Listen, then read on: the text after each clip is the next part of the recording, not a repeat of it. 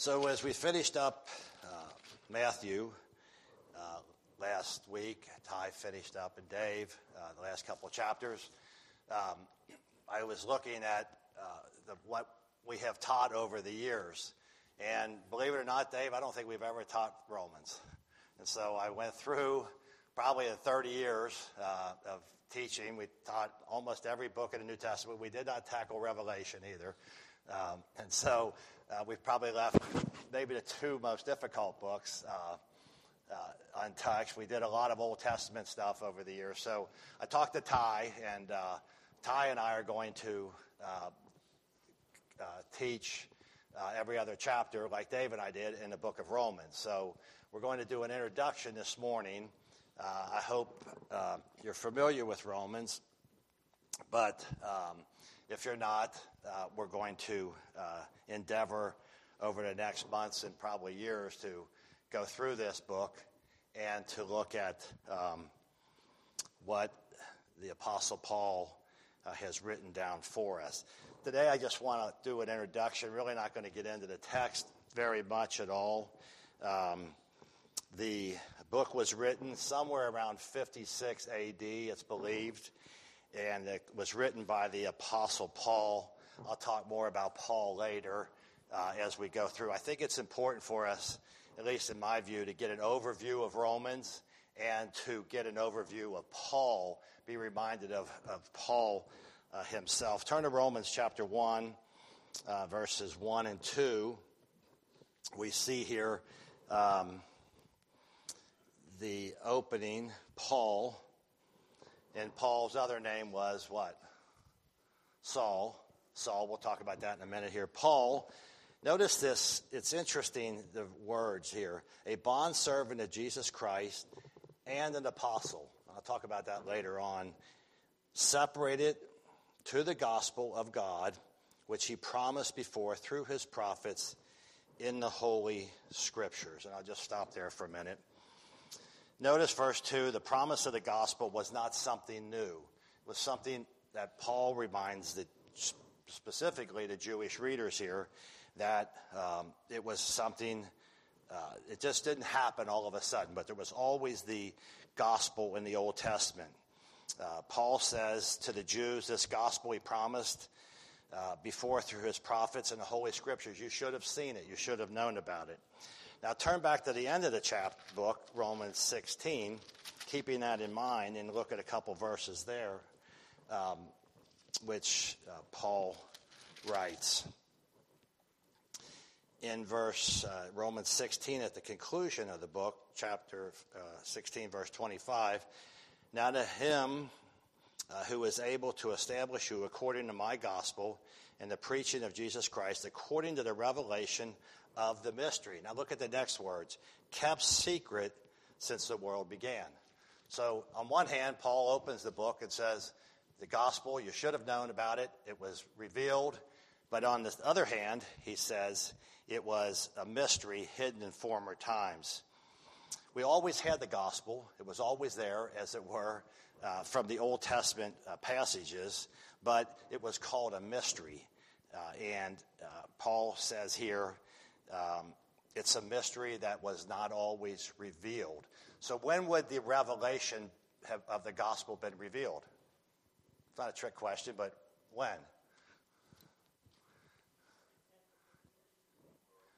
Like when Christ was born, his birth, his death, his living a perfect life, his resurrection from the dead, his ascension, certainly that would have been the revelation of the gospel. It was always in the Old Testament. If you look at Matthew, if you look at Psalm 22, passages like Isaiah 53, you could see the Old Testament gospel. In fact, when we get to chapter 4, Paul's going to make the point that salvation was always by faith. It was never about works or the keeping of the law, but it is a mystery that was revealed at the death, burial, and resurrection of Jesus Christ. So it's clear now, and it wasn't. Maybe Paul's term of looking in a mirror darkly, as it were, looking through rose-colored glasses in the Old Testament, it wasn't as clear. It was a mystery, but it wasn't a mystery that could not be discovered. But it was revealed when Jesus Christ came to earth. Luther says this epistle is in truth the chief part of the New Testament and the purest gospel. You remember Luther was converted in his study of Romans. It was very instrumental in his ministry and his conversion. But his view of the gospel of Romans is it's the purest gospel, as it were the highest gospel revelation in the New Testament. Any questions or thoughts about Becky?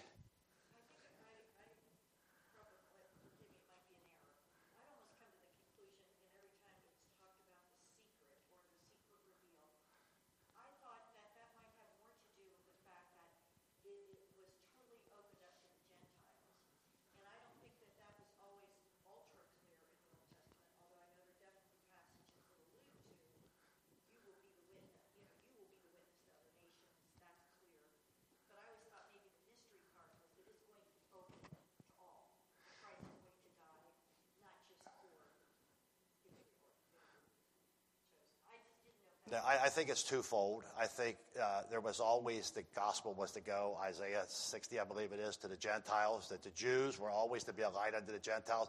Paul makes your point in Ephesians chapter 3 about the mystery was hidden in times past, that the Gentiles would be part of the kingdom of God. But I think in this case here, he's talking about the gospel is revealed at the coming of Jesus Christ. It is a mystery, but yet it is revealed that Jesus would be the Savior. I think there was always you remember on the road to Emmaus, Jesus had to take the two disciples there and explain to them from the Old Testament how Jesus would be the Savior. That was not always clear, and I think that's what his point is here. So I think both are true. Okay.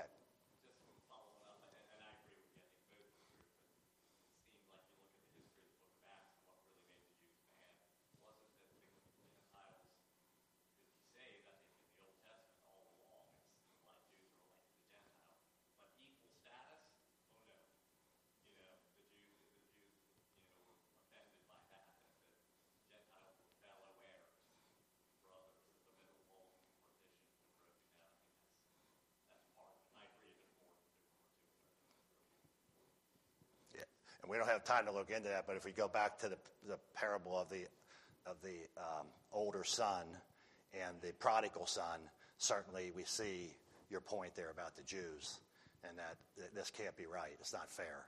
Yeah, so, okay.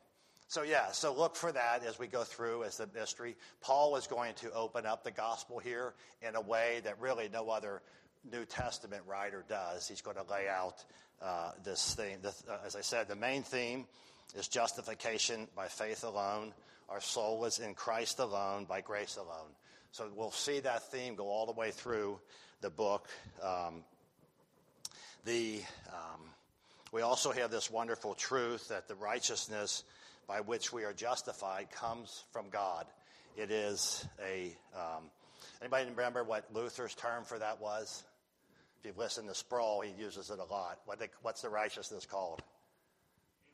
Yeah, he calls it an alien righteousness outside of himself, that God brings this alien righteousness to a man or woman that could never have their own righteousness. So we're going to see that unfold and look for that as we go through the book. So let me talk about the author of the book just a minute. The book of Romans was written by the Apostle Paul. We met Paul as, originally, how did we meet Paul? As who? Saul.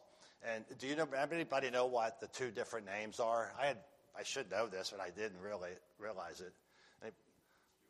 Yeah, Jewish is the Saul, and Paul is the Greek. It has nothing to do with Paul's conversion. Some people think he was called Paul after his conversion, but that's not necessarily true. It's just a Greek and Jew. So it would make sense if Paul was the apostle to the Gentiles, that they would use his Greek name. And so that's why most often it's referred to as Saul. Turn back a minute to Acts chapter 7. I just want to review this because I think it's important for us to get a baseline of who this man is to understand the magnitude of Romans. Acts chapter 7, verse 57. This is Saul, and at the stoning of Stephen, this is when we're first introduced to Saul, and they cried with a loud voice to stop their ears and ran at him with one accord. This is the Jews, and stoned Stephen, and the witnesses laid their clothes at the feet of a young man named Saul. So that's our first introduction in the New Testament to this man, Saul, probably somewhere around 35, 36 A.D., after the death of Christ. And Saul was this man that we saw. He was named after the Jewish king, Saul, the first king. Yes, Newton? I don't think Paul never referred to himself as Saul, always as Paul. Yeah, he does, right. But there's no transition like from that where it says you are now be called Paul instead of Saul. That is all my point was. Because he was mainly ministering to the Gentiles at that point, even in his, for the main part of his life. So, yeah, but we're talking about the same person. He was named after Israel's first king. He was also a member of the tribe of Benjamin, as the Saul. He was born in the city of Tarsus, about 700 miles north of Jerusalem, in what today is modern Turkey. Remember, on Paul's mission trips, where did he spend a lot of his time? In that area, right? Which explains things as he went into Macedonia eventually. Tarsus, according to MacArthur, was the center of Greek learning culture. There was a university there, so it's reasonable to assume that he was well educated and that he was, which comes out as he writes his book of Romans, the education he has not only of the Greeks and the Romans, but also of the culture and the gospel. For some reason, he came to Jerusalem, and he was trained in Acts chapter 22 by the Rabbi Gamaliel, which was, at the time, probably the premier teacher of the law in Jerusalem. Turn to Acts chapter 22 a minute with me.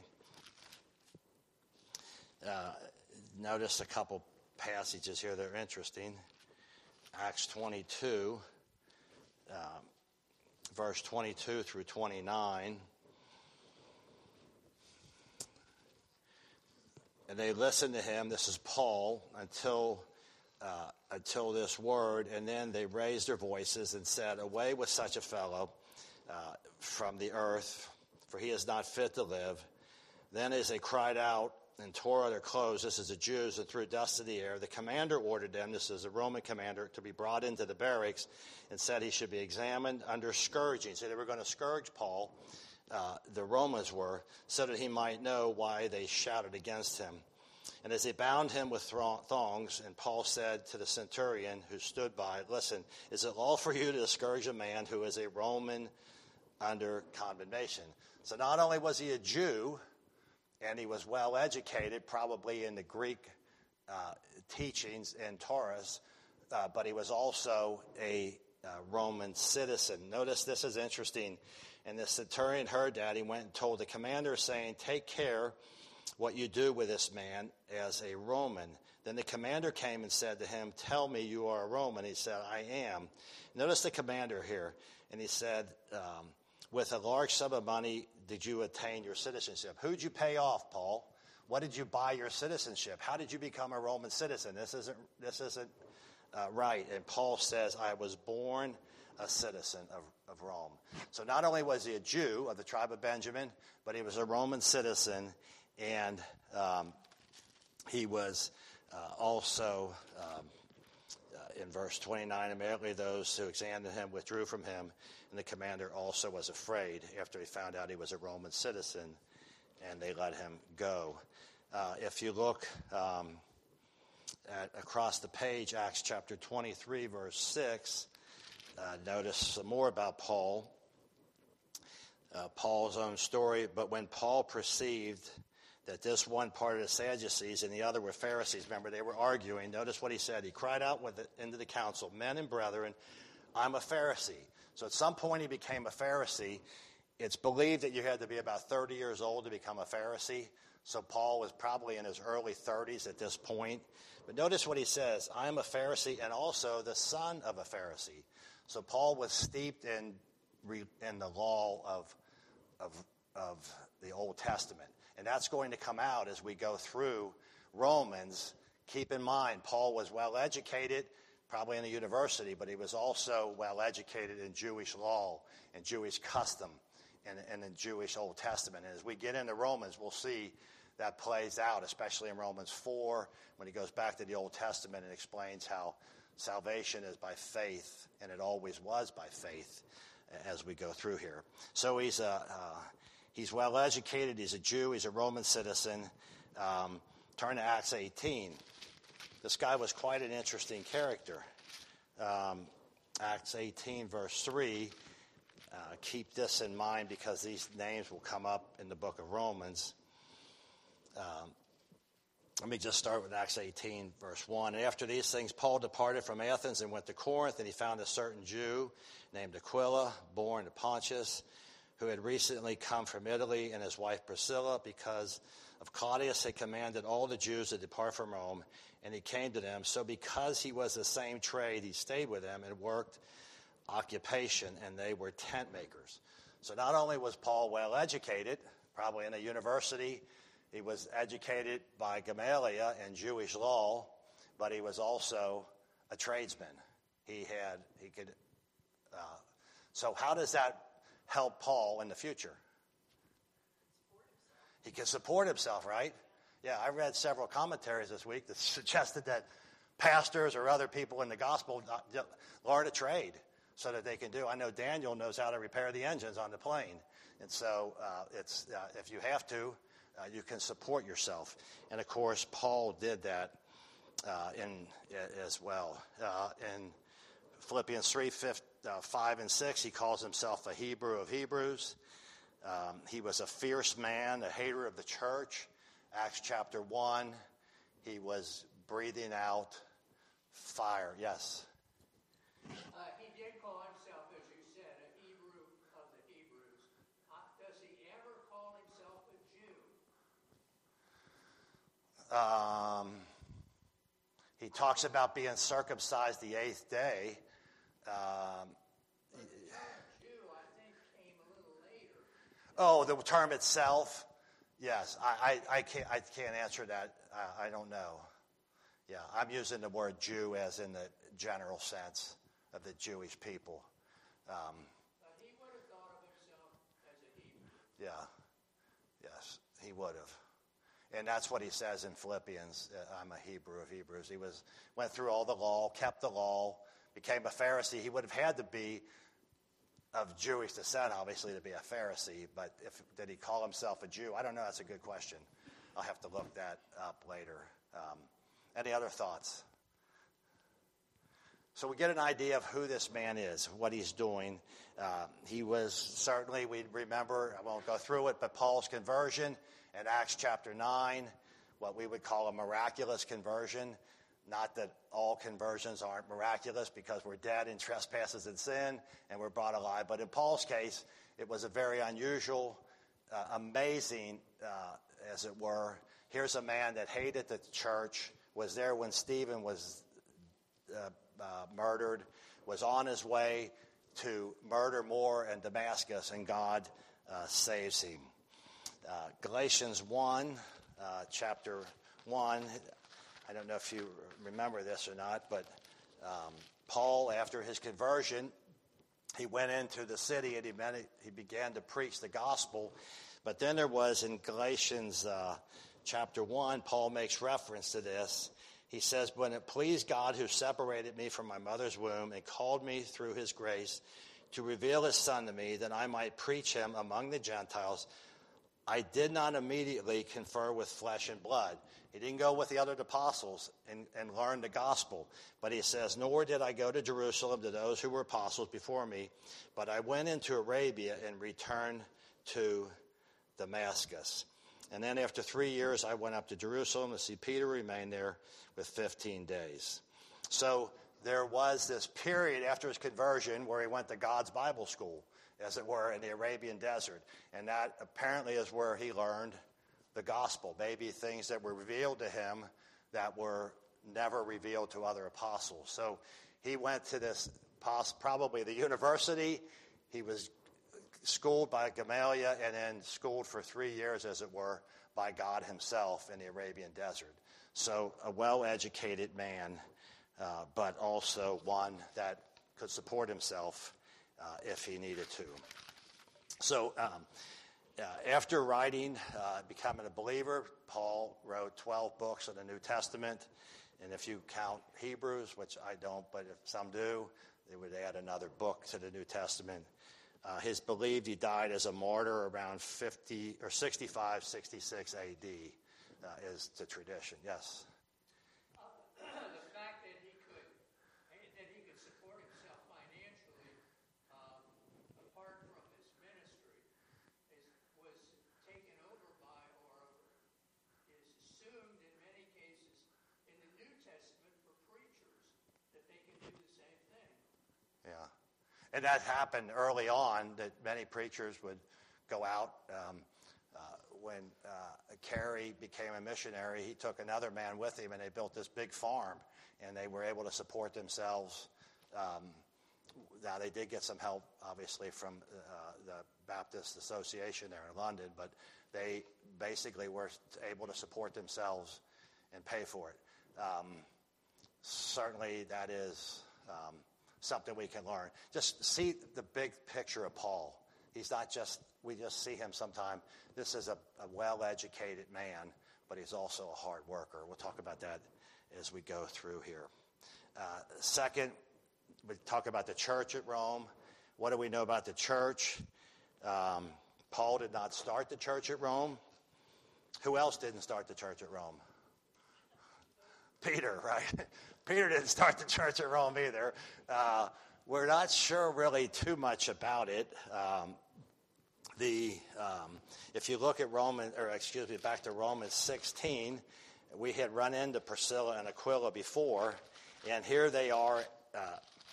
They were in Corinth with Paul, and they end up here in Rome. 16:3, Paul says, "Greet Priscilla and Aquila, my fellow workers in Christ, who risked their own necks for my life, to whom not only I give thanks, but also all the churches of the Gentiles. Likewise, greet the church in their house." So Priscilla and Aquila had somehow ended up in Rome, and the church, must have been a small church, was meeting in their home. So it wasn't this big, massive church that Paul's writing to, but it is there. So how did the church at Rome get started? Anybody know? I didn't know until I looked this week, but here's the theory. Turn back to Acts chapter 2. Paul never went there on a missionary trip and established a church like he did in Ephesus and Colossae and Thessalonica. Turn back to Acts 2, and this is where most commentators think that the church was established. If you look at Acts 2, look at verse 5. "And there were dwelling in Jerusalem Jews, a devout men of every nation under heaven. And when the sounds of this occurred, the multitude came together and were confused, because everyone heard their own language. Then they were all amazed and marveled, saying to one another, 'Look, are not all these Galileans? How is it that they hear each in our own language, which are born here?'" So remember the day of Pentecost.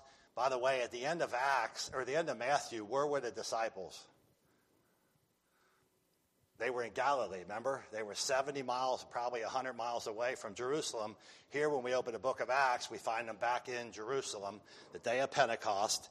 But notice here in verse 9, "Parthians, Medes, Elamites dwelling in Mesopotamia, Judea, Cappadocia, Pontus, Asia, Phrygia, Pamphylia, Egypt, and parts of Libya." And they were joining Cyrene, visitors from Rome. Isn't that interesting? Visitors from Rome, both Jew and proselytes. So most commentators, many commentators, think that the church at Rome was actually started at Pentecost, and the believers moved back to Rome as they heard the gospel. And so we see that in Romans 1 that the gospel came to the Gentiles, but it really doesn't say how it got there. But we can assume that probably at Pentecost, some of the men went back. Yes? I think it's really interesting that observer makes a point to say both Jews and proselytes. The proselytes would probably not have been ethnic Jews. Yeah. Right. Well, that's right. The point, right? Yeah, right. They would not have been, but they would have been Jews, not ethnic. Yeah. So,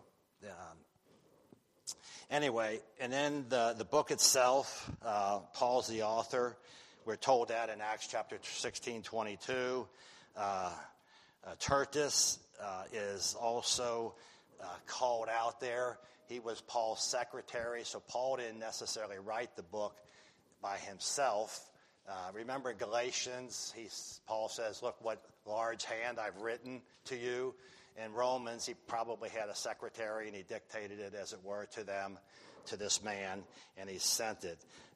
Most people, if you look at 16:1, there's a lady here named Phoebe. I commend to you Phoebe, our sister, who is a servant in the church of Caesarea, that you may receive her in the Lord in a manner worthy of the saints, and assist her in whatever business she needs of you, for indeed she has been a helper to many and myself. Phoebe was apparently in Corinth, where the book was written.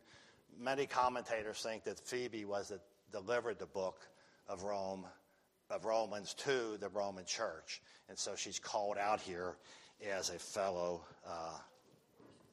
Romans 16:1 and 2. Yes. It doesn't name her? Okay. It's Phoebe. Yes. All right. The book is separated like Ephesians. Remember, Ephesians is separated, first 3 chapters and the last 3. Romans is similar, the first 11 chapters, what we would call theological truth. And then chapters 12 through 16 is what is practical implications of the gospel. Now that you know the gospel, much like Ephesians, here's the gospel, you know it. How do you live out your life? How do you live out as a believer in Christ? The Romans would have certainly needed that, right? They would have needed this practical application because they really hadn't received any instruction. No apostle had been there. Nobody had ever been able to explain them. Paul wrote Romans, as I said, from Corinth. Probably he was on his 3rd missionary trip, and maybe 56, 57 A.D. He uses the phrase, the just shall live by faith, which he uses 3 times in the New Testament. It's a quote from the Old Testament book of Habakkuk, and he builds himself on that theme. So we talk about salvation by grace alone, but look at the theme. It's the just shall live by faith, and that's really where Luther came to Christ, and understanding that justification was by faith alone in Christ alone. The book is not without controversy. It has, even in our day, come under attack. Turn to Romans chapter 1. You should be familiar with this. Romans 1, chapter 20, or verse 26. For this reason, God gave them up to vile passion, for even their women exchanged the natural use for what is against nature. Likewise also the men, leaving the natural use of the woman, burned in their lust one for another. Men with men, committing what is shameful, and receiving in themselves the penalty of their errors, which was due. In our own day, this book has really come under fire, especially this passage, and there's been all kinds of crazy explanations of what Paul is talking about, but really it's talking about this homosexuality, and you can cut it any way you want, but this is what it is. I read one explanation from supposedly a theologian who said Paul was talking to the heterosexuals here who had become homosexuals. He's really not condemning those that were born homosexuals. He's condemning the heterosexuals who become homosexuals. Very interesting. You really has to do some gymnastics to get around it. So the book has it has some controversy. We have universal condemnation of all men and women in Romans 3:23. All have sinned. Paul makes it clear that it's not just the Jews, but it's the Gentiles. There's no person outside of the fall of Adam. Of course, in Romans chapter 5, let me turn there a minute. This has become a very controversial verse. Therefore, just as one man's sin entered the world and death through sin, and thus death spread to all men because all had sinned. This is the original sin, as we call it. Not every professing church believes that. This is the fact that Adam was our federal head or our representative. You'll hear that term sometimes. And so whatever Adam did, we would have done the same thing. I think Kevin uses the phrase, we are piggybacked on Adam. Whatever Adam did. And so there's those in the church today that would say, I would have done differently. Well, really? I don't think you would have. But anyway, that passage has come under some fire in the recent years. Dave often says we don't sin because we sin because we're sinners, right? We don't become sinners. We sin because we are sinners. We're born sinners. Newton? On the homosexual question, back when I took a course at Dallas in 1968, which was something like 50-some years ago, that was all the attack against the interpretation of that as homosexuality was already beginning. So it's not a new thing even today. I would say it certainly has escalated itself in the last 3 to 5 years, yes. There's always been the doubters, but yes, obviously in our own to today, it's, anyway, Ty?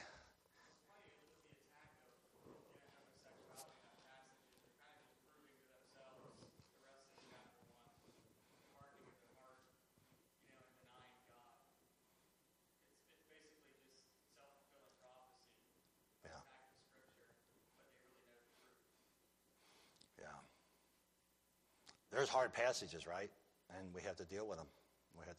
And Paul deals with them. And it's not just homosexuality in Romans 1, by the way. I just used that as an expression. But there's other passages that Paul deals with that are personal to us also. But you're right. They condemn themselves by their very own words.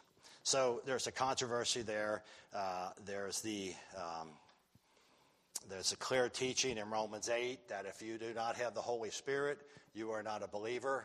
This is certainly contrary to the charismatic and Pentecostal teaching that we've heard for years, that somehow the Spirit is a second blessing, comes upon you. Paul is very clear in Romans 8, if you do not have the Spirit, you are not a believer. And so then we have Romans 9, 10, and 11, which we will get to.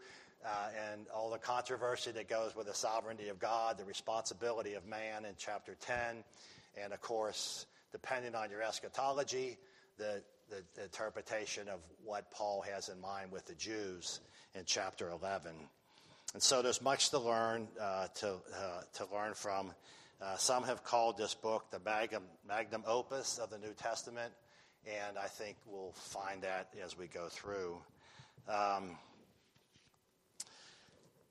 Our outline that I'll probably start with is just simple introduction, verses 1 through 17, Paul's salutation, personal, and then the main theme is we'll get into chapter 1, verse 16.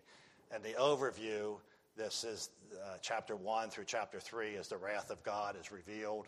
And so Ty will be taking chapter 2, and then I'll come back to chapter 3 as we go through this. I got 5 minutes left. Let me just close with this. Paul himself, I find to be a very interesting man. He calls himself a bondservant, but he's also an apostle. And almost what we would consider a slave. Paul says, I'm a slave, but I'm an apostle. He's one, the word slave means, it could mean one who was put under bondage by another, or one who willingly submits. I don't know what you say in Paul's case. He was certainly brought to Christ through the revelation of Jesus from heaven. Why are you persecuting me? But he was certainly submitted himself to be a bondservant. He holds his title as apostle, which means sent one.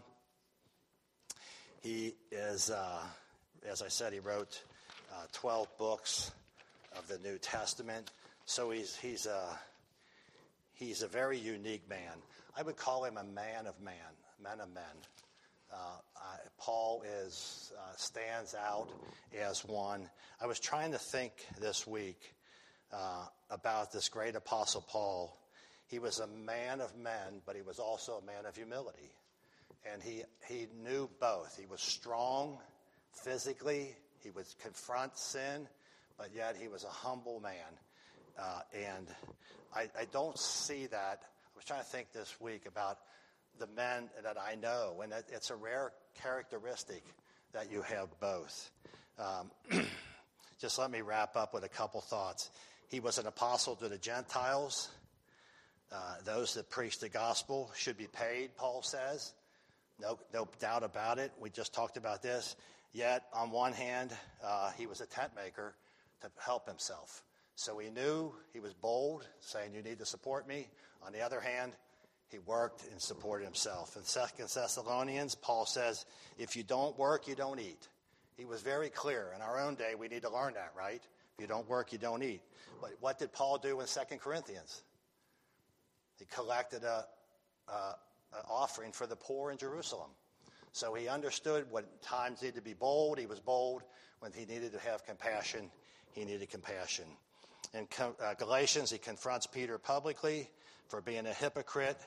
Yet in the same book, Paul says, if any man be overtaken by a trespass, you are a spiritual, restore such a one in a spirit of gentleness. And so he was a very unique man. And I just challenge us all to think about our own lives and to think about Paul as we see that. He was beaten, stoned, shipwrecked. Much of his suffering came from the Jews. Yet in Romans chapter 10, Paul says this about the Jews. He says, brethren, my heart desires and pray for God, for Israel, is that they may be saved. They tortured him, they beat him, and yet he still prayed for them. Romans chapter 11, I say then, has God cast away his people? Certainly not. God has not cast away his people. So we see this very unique man. So anyway, I'll close with that.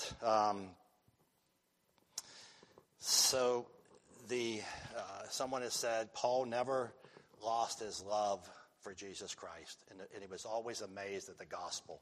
It stayed forefront that Jesus Christ would come into the world and save sinners, and he would save the chief of sinners, as Paul called himself. And I don't think he ever got over that. So as we look at this book of Romans and we move through this, keep that in mind. The history of the book, the history of Paul, the church at Rome, this little struggling church, as it were, and also the man himself. So any final thoughts or comments? Just your comment about Paul, obviously he got when he says that the thorn in the flesh was Yeah, Paul was given a thorn in the flesh to keep him from being prideful. You're right. So very unique man. All right, that's all I have. So thank you for your time this morning.